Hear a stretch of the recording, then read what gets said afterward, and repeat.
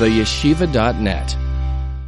The story you just watched, Rebbetzin Jungreis of blessed memory share about her time in Bergen-Belsen.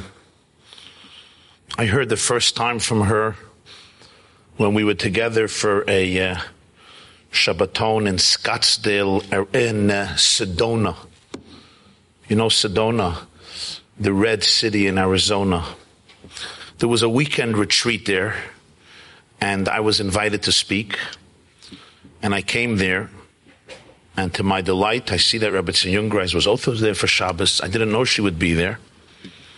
And we were sitting and schmoozing, and she told me that the reason that she was there was because there was somebody she once knew, and their child became socially, emotionally, psychologically, and spiritually quite lost. So she traveled, she took the flight to Sedona, pretty remote place, so that Sunday she would be able to meet this youngster and try to encourage this young girl and give her some hope. And in order to make it there, she had to be there on Shabbos. So we had a very meaningful Shabbos together. She spoke, I spoke. And it was very moving to me to see. Sometimes you see great speakers, orators, lecturers, teachers, leaders who are very good with large audiences. After all, there'll soon be a debate tonight, and you'll see what I mean. The sign of a true Jewish leader is somebody who cares for one as much as they care for 1,000, because they understand that 1,000 are really made up of ones. And that Shabbos, she told a story of her father telling her in Bergen-Belsen, when her brother asked, "Where are the angels?" Her father said, You are the Shabbos angels." There was a lot of emotion in the crowd when she shared the story, and perhaps Rebbetzin Jungreis didn't even realize, maybe, or she did probably, but I don't even know to the extent of how much American youngsters haven't heard Friday night a message from their parents that you are the Shabbos angels. Just to have the serenity, the sacred space in a home where the iPhones are off, the television is off, people are sitting together, that a father or a mother could say you are the angels is a very unique phenomenon. In today's world, you need a space, you need a mental space, the family space, the emotional space. And I would say, in a way, you could summarize Rebbetzin Jungreis' lives as one who always tried to impart that message that she heard from her father in Bergen-Belsen to young Jewish women and men throughout the world, throughout America and throughout the world, that you are really the Shabbos angels. You are the angels to bring the light, the serenity, the spirituality, the meaningfulness of Shabbos throughout your environment and throughout the world. And we offer to you, Mrs. Slavi Jungreis-Wolf, our deepest condolences on the passing of your mother, a great teacher, a great soul, a great spirit, and really a great angel of Shabbos for so many Jews. And may her inspiration and living legacy inspire all of us to be Shabbos angels. When I finished my speech in Sedona, she came over to me and she said, "I'm going to call your Tati and tell him how good his baby was.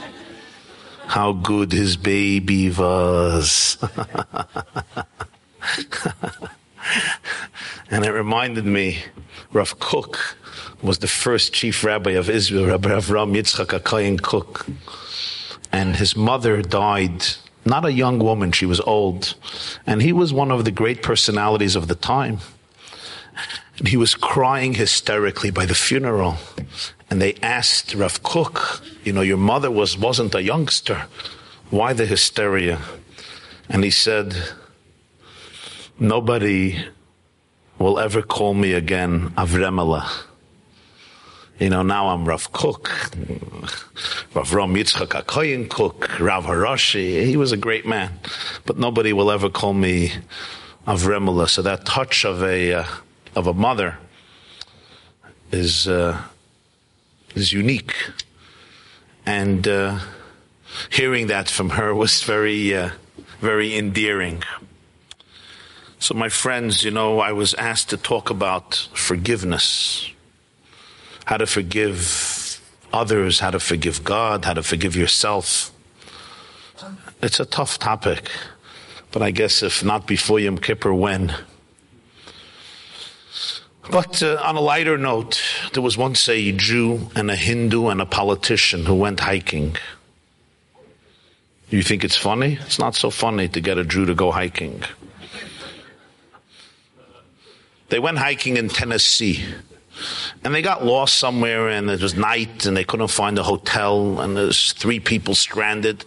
So they find this farmhouse, and they knock on the door, and the farmer comes out, says, how can I help you? And the Jew, the Hindu, the politician say, we're hiking here, we thought there'll be a hotel, we can't find the hotel. Can we sleep over the night? The farmer says, of course, the problem is I have only 2 beds. So 2 of you could go into the bedroom, and 1 of you will have to sleep in the barn. But the barn is very comfortable. So they all look at the Hindu, and he says, okay, I'll go to the barn. And the Jew and the politician go to the beds. 10 minutes later, there's a knock on the door of the bedroom. They open the door. The Hindu is there. They say, what's the problem? He says, I can't sleep in the barn. Why? He says, there's a cow in the barn. A Hindu is not allowed to sleep in the same room like a cow. A cow is holy. A cow is sacred. I'm sorry. So they say, the Jew says, okay, I'll go to the barn. So the Hindu goes to sleep with the politician. The Jew goes to the barn. 10 minutes later, the Jew is at the door, knocking. They open the Jew. What's the problem? The Jew says, I'm not allowed to sleep there. Why? There's a pig. How can a Jew sleep in the same room like a pig? It's unfathomable. I need the bed. So they both look at the politician. I guess you got to go to the barn. So the politician goes to the barn, and the Jew and the Hindu go to sleep. 10 minutes later, there's a knock on the door. The Jew and the Hindu open the door. Who's at the door? The cow and the pig.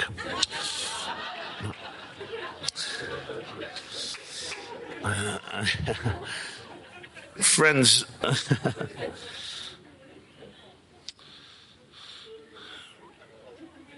you just got it. Okay, it's fine. This is my introduction to the debates, 9 o'clock tonight, since I'm going to be on an airplane, so I just wanted to participate in some way, just to give it perspective, to put it into context so you understand what America is dealing with, what America's facing. Forgiveness. Let's put it simply. The great mystics ask a question. Why is it that children don't bear grudges and adults do? Why is it that your child can tell you, Mommy, I hate you. You're the worst mommy in the world. Tati, I'm never talking to you again, and you're not getting a piece of my birthday cake. But 10 minutes later, when you give them ice cream, they're your best friends again. What about an adult? Adult tells you, I'm never speaking to you again. 10 years later, they still cross the street when you're there. They will not invite you to their grandchild's bar mitzvah. Adults are more mature. Why do we hold on to grudges for weeks, months, years, centuries, some of us decades? And if we would live long enough, millennia. And the mystics say the answer is this. Children choose being happy over being right. Adults often choose being right over being happy. For children, the most important thing is to be happy. Mended relationships contribute to happiness. For adults, the most important thing is to be right. So even if I know that I'm going to be miserable, I would rather be miserable, but I'm going to be right. So if you'll tell me, Rabbi Jacobson, pick up a phone and apologize. No way. Why? Because they might think they were right. No way. Let's be miserable, but I'm going to be right. Children choose being happy. And that's a choice we all have to make in life. Do you want to be right? Or do you want to be happy? Yes, maybe your mother was wrong. Maybe your mother-in-law was wrong. Maybe not. Maybe your father was wrong. Maybe your brother was wrong. Maybe your sister-in-law was wrong. Maybe your child was wrong. Maybe your partner, your friend, your colleague, your employer, maybe. I don't know. Maybe yes, maybe not. Maybe 90% wrong. Maybe 80, maybe 60% wrong. Maybe completely wrong. But when there's conflict in families, when there's conflict in communities, when there's conflict between friends or former friends, there's toxicity that exists in your life, in your soul, in your home, in your relationships. There is a part of you that dies when a relationship dies. There's no denying it. I know it in my life. I think we all know it in our lives. When I'm connected to somebody in a deep way and I cut them off from my life, it's a form of amputation. It's an emotional, it's a spiritual amputation. And that part of me dies. And when I have the courage to pick up a phone, no texting, by the way. You don't apologize through texting. That's a game, that's fake. Better face-to-face, but at least a telephone call. We don't like speaking on the phone anymore. We love texting. But it's really a mask. When I have the courage to call up and apologize, a certain part of me comes back to life. Now, how the other person responds is their choice. I can't control other people's lives, but I could control my attitudes. Before Yom Kippur, we ought to cultivate the courage to be happy, not to be right. If you want to do something good for your soul tonight when you get home, call up your brother, call up your mother, call up your shviger, whoever it is that you have or had an issue with, even if you were right, and say, I'm sorry. Let's make up. I apologize. You will see the change that happens in your soul, especially that often it's not so black and white. Usually not one side is black and the other side is white. Usually it's a little bit of a mixture, even if in your case, I'm sure it's different, knowing your mother-in-law, who I will apologize to after the speech. Now, me and my mother-in-law get along unbelievable. She's an angel. She lives in Pittsburgh. I live in Muncie. It's great. And answering machines were created for mothers-in-law.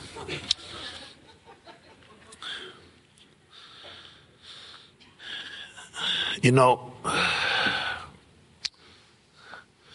there is a woman, her name is Yocheved Krigsman.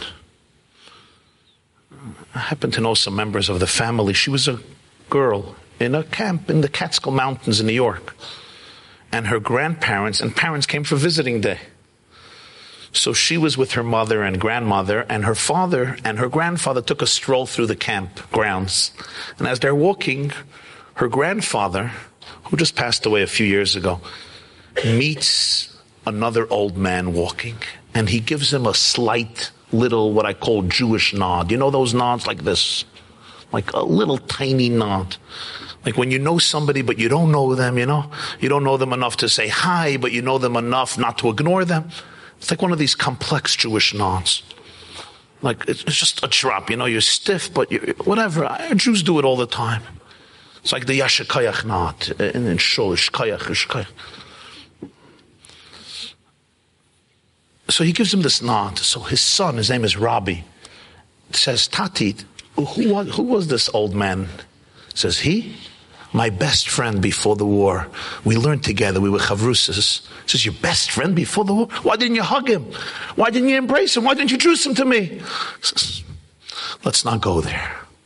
He says, what do you mean, your best friend? Why weren't you more enthusiastic about meeting him? He says, trust me, it's better not to talk about. He's really curious. He nudges and pleads with his father to tell him. So his father tells him. As they're walking, and this guy is walking the other way, his father says, my best friend, literally my best friend. We were closer than brothers. We lived in Romania. As we just heard on the video, dark clouds were descending on Eastern Europe, I had foresight. I had a wife, I had a little baby, I had in-laws, we were living together. I got myself visas and papers to be able to leave when I have to leave. And I put them in a hiding place.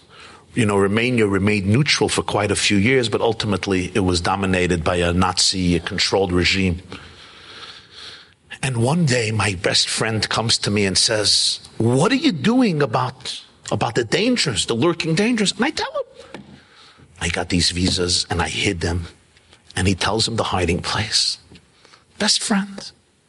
That night, he says, I go to that place to see and check up on my visas. They're gone. I turn over the whole house. Can you imagine? They're gone. I run to my best friend's house. It's empty. The Germans come in. He and his family are transported to Auschwitz. His wife is murdered. His child is murdered. His in-laws are murdered. He survives Auschwitz, makes it to America. After the war, he hears that his best friend got out on time to the safe side of Romania. His family was saved and he came to America. So he says, Robbie, now you understand why I didn't embrace him. He says, Father, I don't understand you, so why didn't you punch him in the face? I would have punched him in the face. He says, it's over, there's nothing to do. He says, what do you mean it's over? This guy indirectly caused the demise of your loved ones, your family. And his father says, let me tell you something. Those were different times. People were so desperate to live, they would do anything to survive, even unthinkable criminal acts to survive. It was a different time, a different era. There's nothing I can do to fix it. I could remain resentful and bitter, or I could decide to move on. I decided to move on. I heard the story. I told you I know some family members. The man was a pretty happy fellow. And I thought to myself, most of us haven't had such an experience where somebody did this. What if somebody would do it? Is it possible to forgive? Did he forgive him? I don't know that he could forgive him. I don't know that you could forgive somebody for this. I don't know. I'm not in the position to answer that question. But I'll tell you what he did do. He managed to look at it from the other person's perspective, not to justify it, but to see it from the perspective of the other person who's desperately trying to live. And that allowed him maybe not to forgive, but to be able to move on and not live in an endless orbit of anger, hate, resentment, frustration. And I say to myself, if that person can do it under such dire conditions, if we would be able to see things from another person's perspective, which does not mean they're right, and it does not mean what they said or did was not hurtful or wrong, but it means the ability to really see somebody from another person's perspective. That's the beginning of a relationship. And I think it's the beginning of finding the space in you to be able to ask forgiveness and to be able to offer forgiveness and forgive somebody else. But for this, I have to see things from your perspective. There was this Jewish woman who was working really, really hard. And suddenly, this genie pops out from the refrigerator and says, you're such a good lady. I decided to come and offer you to fulfill any of your 3 wishes. 3 wishes you have. The lady says, okay, my first wish is that my husband should have eyes only for me. The genie says, whoa, that's too much. I know your husband. What's your second wish? She says, my second wish is that I should be the most important thing to him in his life. The genie says, whoa, you're really pushing it today. I know your husband. Come on. What's your third request? My third request is that when he wakes up in the morning, before he runs out of bed, 45 minutes, he should just spend time with me. The genie is like, whoa, this is getting more difficult from moment to moment, but let me see what I could do. Let me think about it. And the genie says, you know what? I will grant you all your 3 wishes. And within a few seconds, this woman was transformed into an iPhone 7.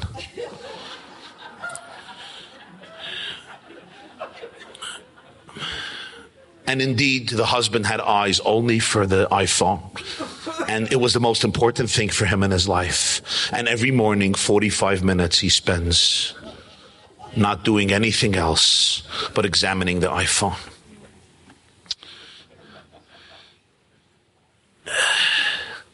You know, there's something else about forgiveness that I want to tell you. There's a God in the world. And that means you hurting me is not the beginning and the end of the story. You may have done something that for me was difficult. But what allowed me to experience that difficulty was not you wanting to do it. It was God allowing it to happen to me. That means there's an element here between me and God. The Talmud says somebody who gets furious is worshiping, it's like he's worshiping idols. Kol hakoyes kil oived avodah. Why? The answer is because I'm getting furious because I really believe that you control my world.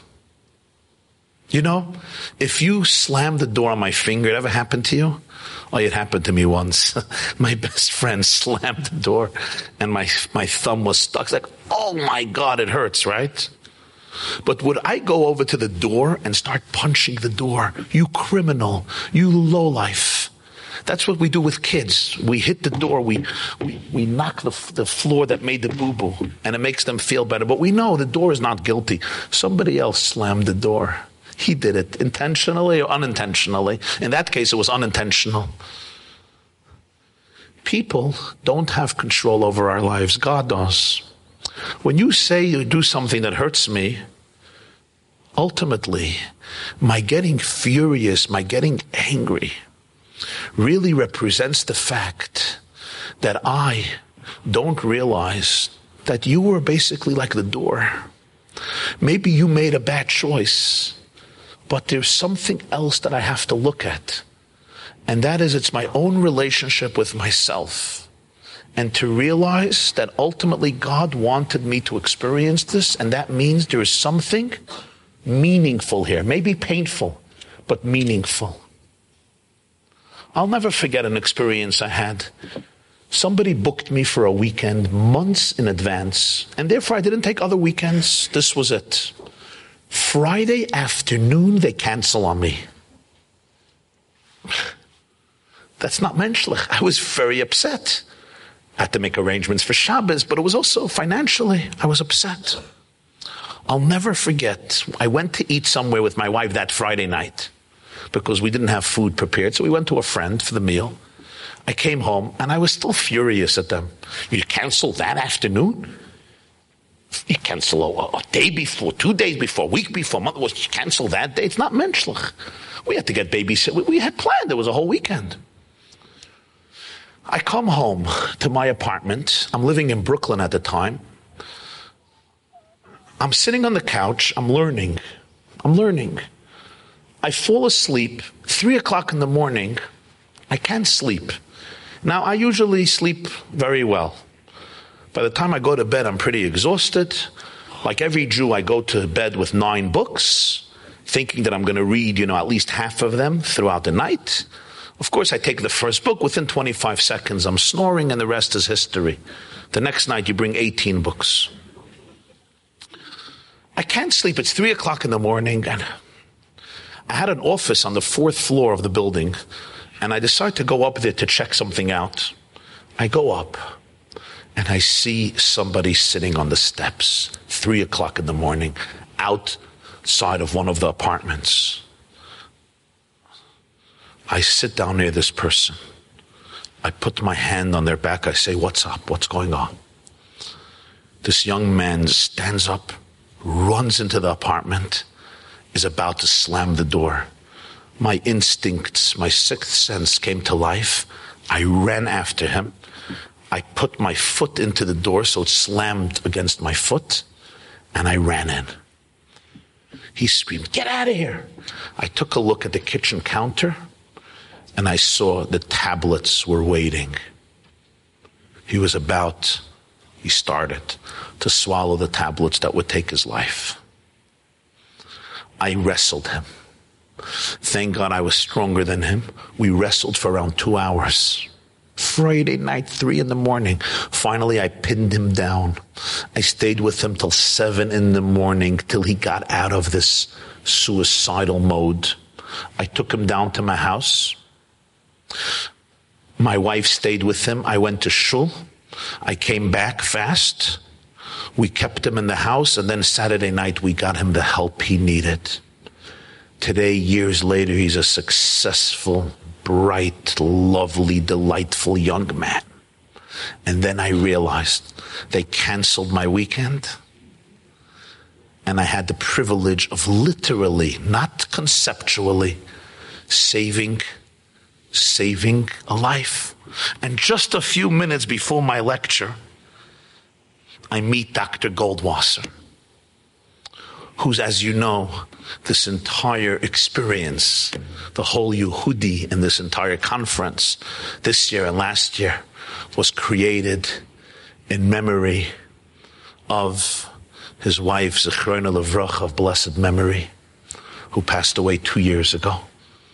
And he tells me, talking about something else, that he was invited by the community in Melbourne, Australia, to speak about a very painful issue regarding the Jewish community. And some activists started to pressure the community because of their agendas. The pressure was so deep that they canceled his invitation, an invitation that he was looking forward to, an invitation that would have proved important for his career, for finances, for spiritual impact, for psychological impact.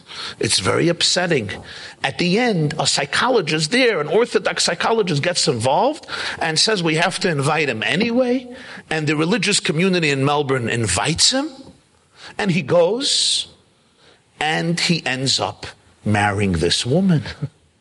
She becomes his wife, Tzulain Gayar and Zahava.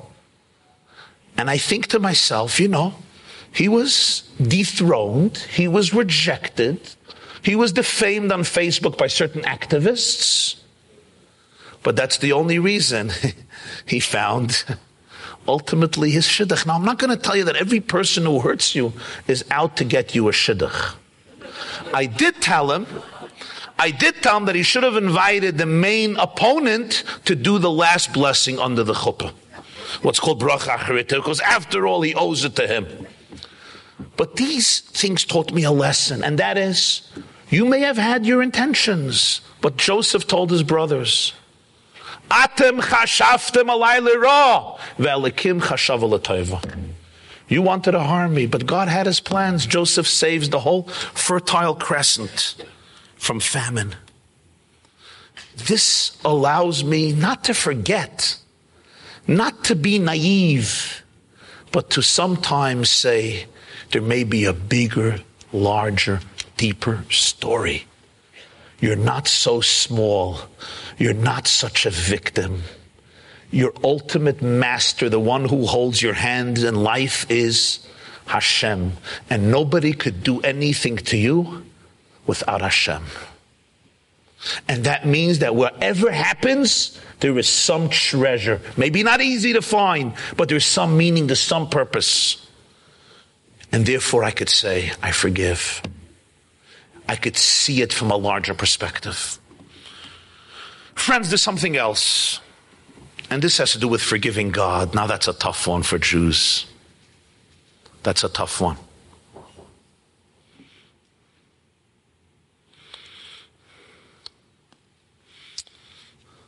I think about Elie Wiesel. Elie Wiesel passed away 3 months ago in July, 87. The day before Rosh Hashanah, 20 years ago, 96, he published a public prayer where? On the op-ed page of the New York Times. The title, A Prayer for the Days of Awe. Now, the New York Times is not the newspaper to read material about Rosh Hashanah and Yom Kippur. You could read other stuff there. But Wiesel decided to publish his prayer. And it's a conversation he has with God on the pages of the New York Times. Now you want to know, how come God, why do you talk to God in the New York Times? I guess God is everywhere. He must be even in the New York Times, as surprising as that may be. And Wiesel talks to God and he says, 50 years ago, I wrote some very nasty things about you. You read Night, his book Night. And I wrote them to you because I was feeling them, because of what I saw in the death camps. But he says, 50 years later, I want to make up with you. It's been too hard to be estranged from you. My questions were not coming from outside of faith. They were coming from inside of faith. You were my best friend, and I didn't know, why did you betray me? I relied so much on you. Why did you let me down? I couldn't forgive you. I still cannot get rid of all my questions and pain, but I want to be in a relationship with you.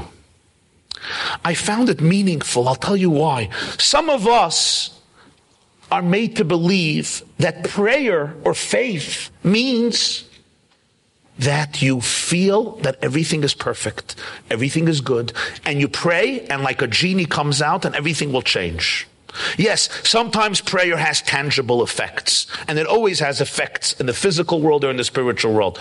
But sometimes we don't see those effects. It doesn't always happen, not for all people, not at all times, not in all places, not in all circumstances. But the name for a Jew is Yisrael. Yisrael means Ki sarisem Elokim v'manashim. You battled with God and men and prevailed. To be a Jew means that you battle with God. Prayer doesn't mean always that I ask for something and it happens. Prayer means that I feel that there's somebody to talk to. There's somebody I can cry to. There's somebody I can complain to. There's somebody I can kvetch to. There's somebody I can share with. There's somebody I can protest. The world is not indifferent to my struggles, dilemmas, questions. There is a presence at the core of the universe that conceived me in love and wants to hear what I have to say, whatever that may be. It's the courage to be able to know that you're not alone in the world. That takes courage. Despair doesn't take courage. But to really live as these Jews lived, by the notion there's somebody who wants to hear from me. In life, sometimes I have to be able to forgive God. I may not understand, but I have to be able to forgive. I have to say, let's at least be in a relationship. Let's talk. I heard from Elie Wiesel, Jews either love God or hate God, but they don't ignore God. They don't know how to. And that's powerful. It's deep.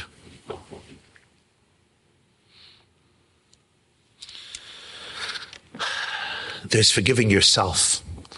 Ay.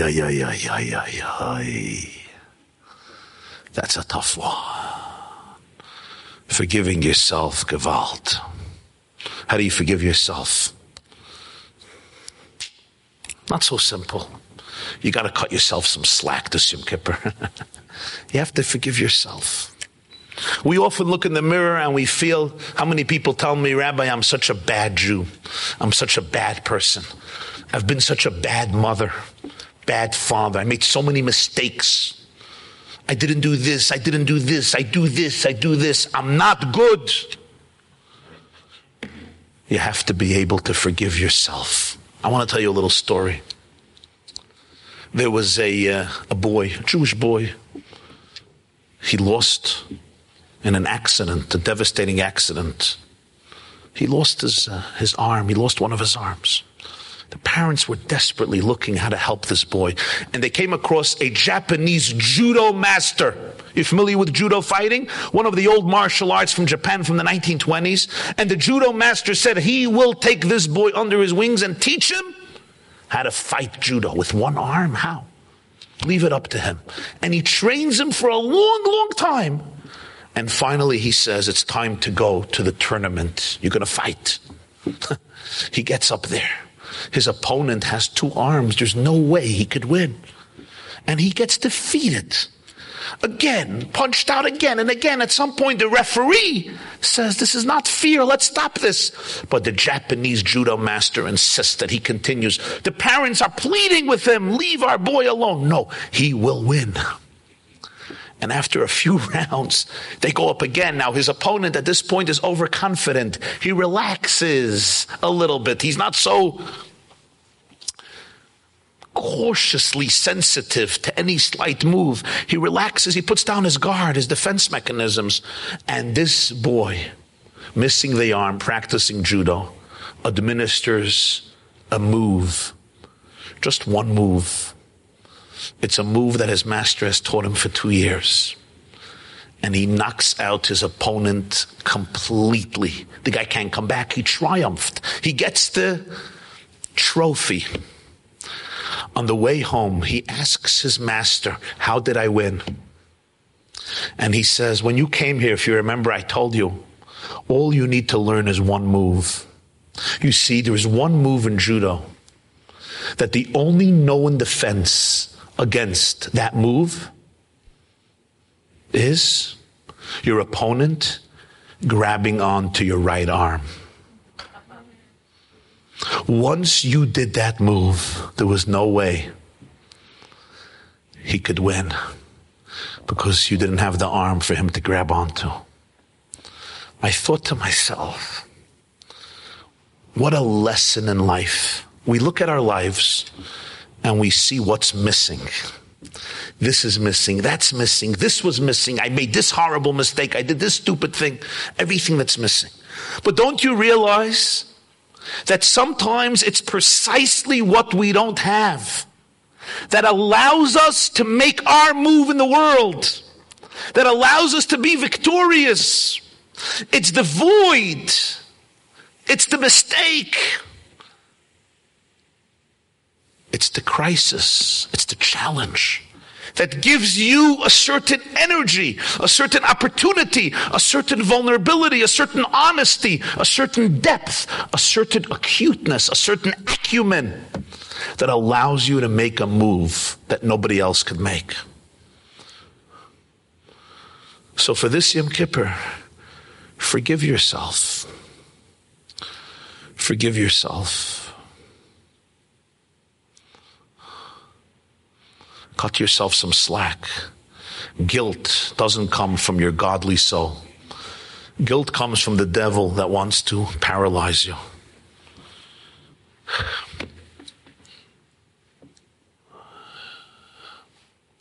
There's a rabbi in Netanya in Israel. His name is Moshe Chaim Lau. His father, former chief rabbi of Israel, Yisrael Meir Lau. Moshe Chaim Lau gets a call from a young girl. The young girl, a young woman, she's getting married. She wants him to officiate at the wedding. He says, when? He looks at the calendar. It's the night before Passover. The busiest night for a rabbi. People come to sell the chametz. You got to clean the house because chametz. You got to prepare for the seder. He tells her, I would love to, but it's impossible. The busiest night of the year, and you don't live right near me. It's a far drive. She says, I want you. He says, I'm sorry, get somebody else. She calls him back again and again and again, and she nudges him and nudges him. And he says, I can't. It's impossible. I cannot leave that night. I have a whole community.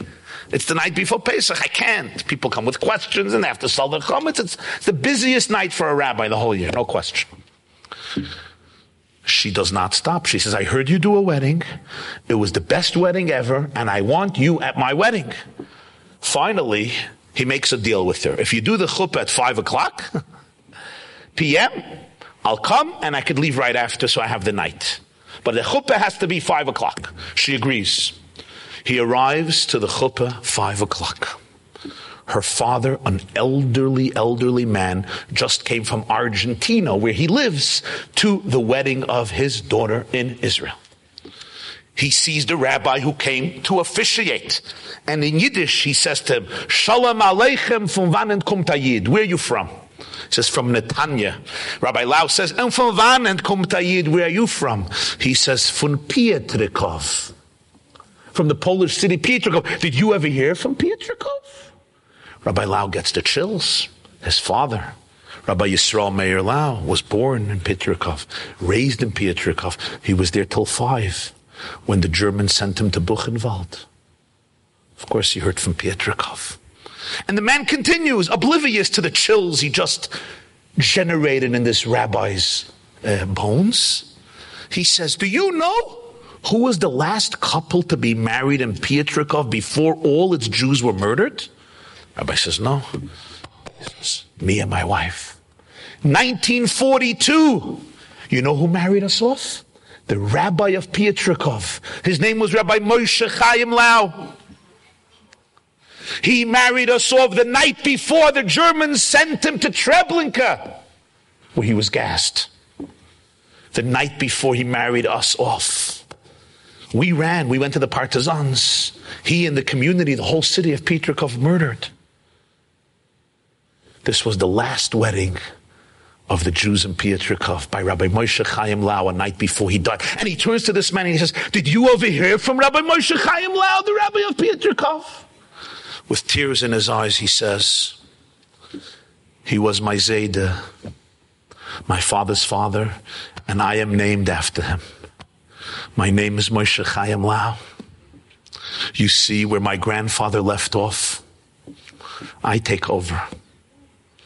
My Zayda married you off, and I will marry your daughter. When your daughter phoned me and said, Rabbi Lau, you have to come to the wedding, she didn't know why she was driving me crazy. She told me, because I heard you, I want you to do the chuppah. I didn't know why she needs me. There's other rabbis. But now I know. When the Germans murdered my grandfather and my uncles, most of the family, Rabbi Lau survived, Rabbi Yisrael Meir Lau with his brother Naftali, but the mother was killed, the father was killed, brothers. They thought it was finished. 74 years later, his grandson, his namesake, is here to marry off your daughter. The elderly man and the young Rabbi Lau meet at the chuppah of his daughter. More than 7 decades after the destruction of European Jewry. Imagine. And when I heard this story, Rabbi Lau shared this on a radio interview when they asked him, why are you a rabbi? It taught me so much. It captured the secret, the essence of Jewish history. Where our grandparents left off, we take over. Where our parents left off, we take over and we pass it on. The word forgiveness in Hebrew is mechila. Mechila comes from the word machol. There's a circle. There's a dance. We're all part of that circle. We're all part of that dance. When I refuse to forgive you, I want to push you out of the circle. You refuse to forgive me, you want to push me out of the circle. We allow pettiness or bigness in our mind to push each other out of the circle. But Jewish history is a machol. We're all part of a symphony. We're all part of a dance. And we carry grudges, hate, negative energy. We can't dance. You know what it's like? It's like the blood circulating around the body in this dance. Hundreds of thousands times a day, a week, a month, a year. And what happens when there's a clot? The blood is not allowed to flow, to dance, to sway through the body. You have the Shekhinah. God's presence is the heart of the Jewish people. And every Jew is an aver, is a limb. And when I block you out, I want to create a clot. And the dance is affected. The symphony is compromised because everyone has a light to project. Where they started, we continue. And we have the courage to continue that dance, to continue that machol. Thank you very much.